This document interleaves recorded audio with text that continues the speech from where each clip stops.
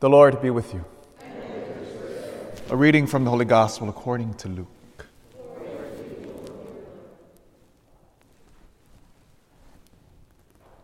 Mary set out and traveled to the hill country in haste, to a town of Judah, where she entered the house of Zechariah and greeted Elizabeth.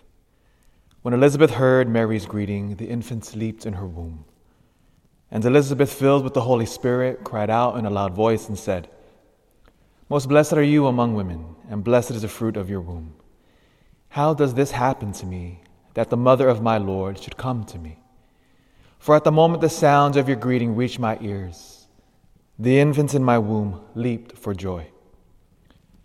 Blessed are you who believe that what was spoken to you by the Lord would be fulfilled."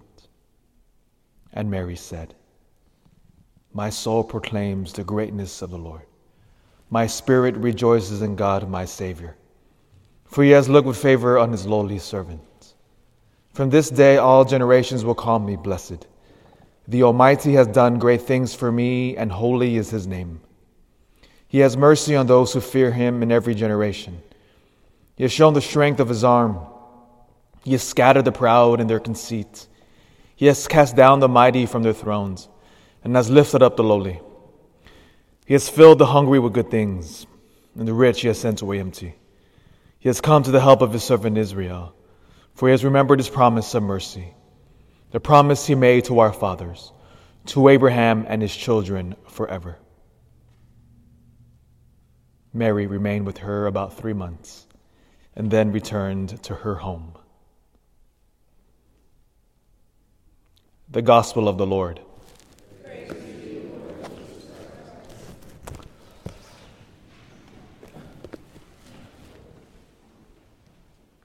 This Sunday, we have First Holy Communion for our little ones. At 10 a.m. Mass, we have First Communion in English, and then following, we have the 12 p.m. in Spanish. And as we're teaching the kids about Holy Communion,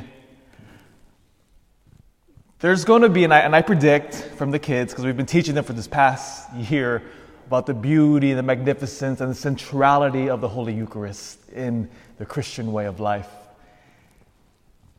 And when they will receive our Lord for the first time this Sunday, it's going to be underwhelming for them. Because as we all know, the bread still tastes, our Lord still tastes like bread. And when they receive the precious blood, it will taste like wine.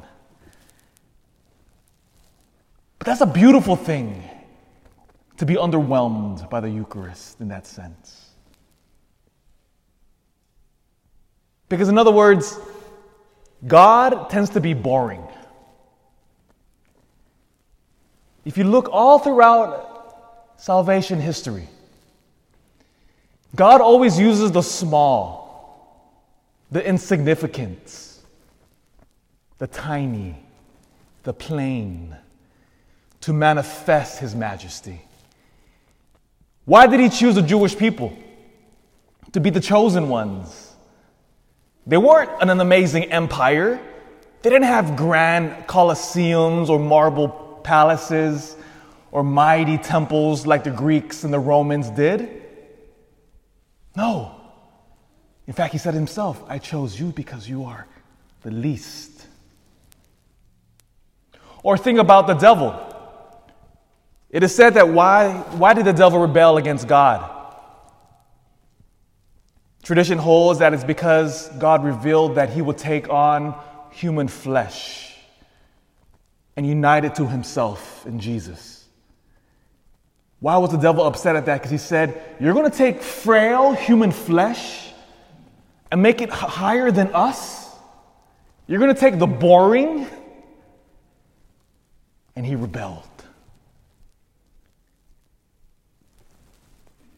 And to usher in his salvation plan, he would use a teenage girl,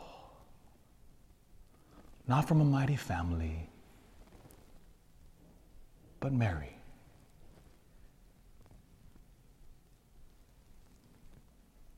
One of the reasons why people have a hard time accepting Jesus as our Lord and Savior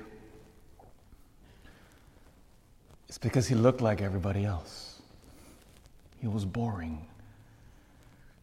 When our Lord was preaching in his public ministry, do you remember what the people said when they heard from what town he was from? Nazareth? Nothing good comes from Nazareth. Nazareth, in other words, is boring.